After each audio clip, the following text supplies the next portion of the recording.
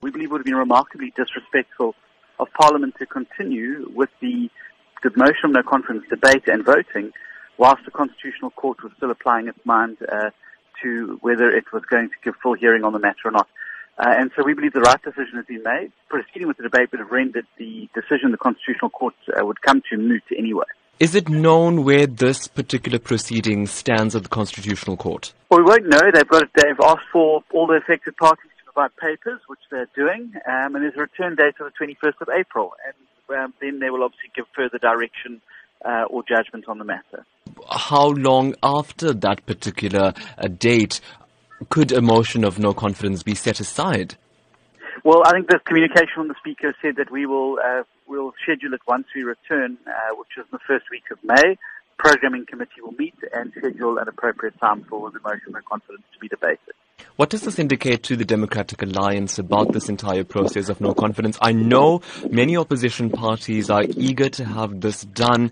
They say that having it done an anonymous ballot will likely ensure that this vote at Parliament is free and fair. Your thoughts?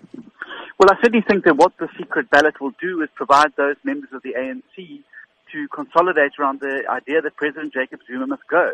And I think any ANC member looking at this and doing the calculations has got to know that this move is going to, and their continued defense of President Zuma, is going to cost them massive votes in the 2019 elections and may well see the ANC voted out of power as opposition parties coalesce around this.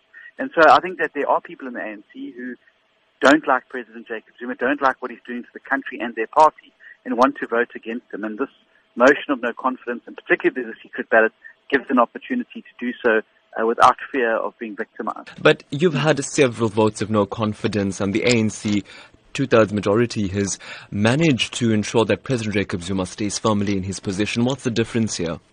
Well, I think the difference here is that you've seen people both within the ANC and the ruling alliance, SABC and COSATU, coming out and saying that openly that President Jacob Zuma must go. ANC MPs have broken ranks, and Matele Macheka, Makosi Khoza, have all come out and very publicly said that President Jacob Zuma is bad for their party and that this can't go on much further. And so I think that also this is the first time that you've seen this confluence, this coming together of such a wide variety and a cross spectrum of South Africans from all walks of life and backgrounds, and putting aside their political differences. So I definitely think there's a far greater momentum now than ever before.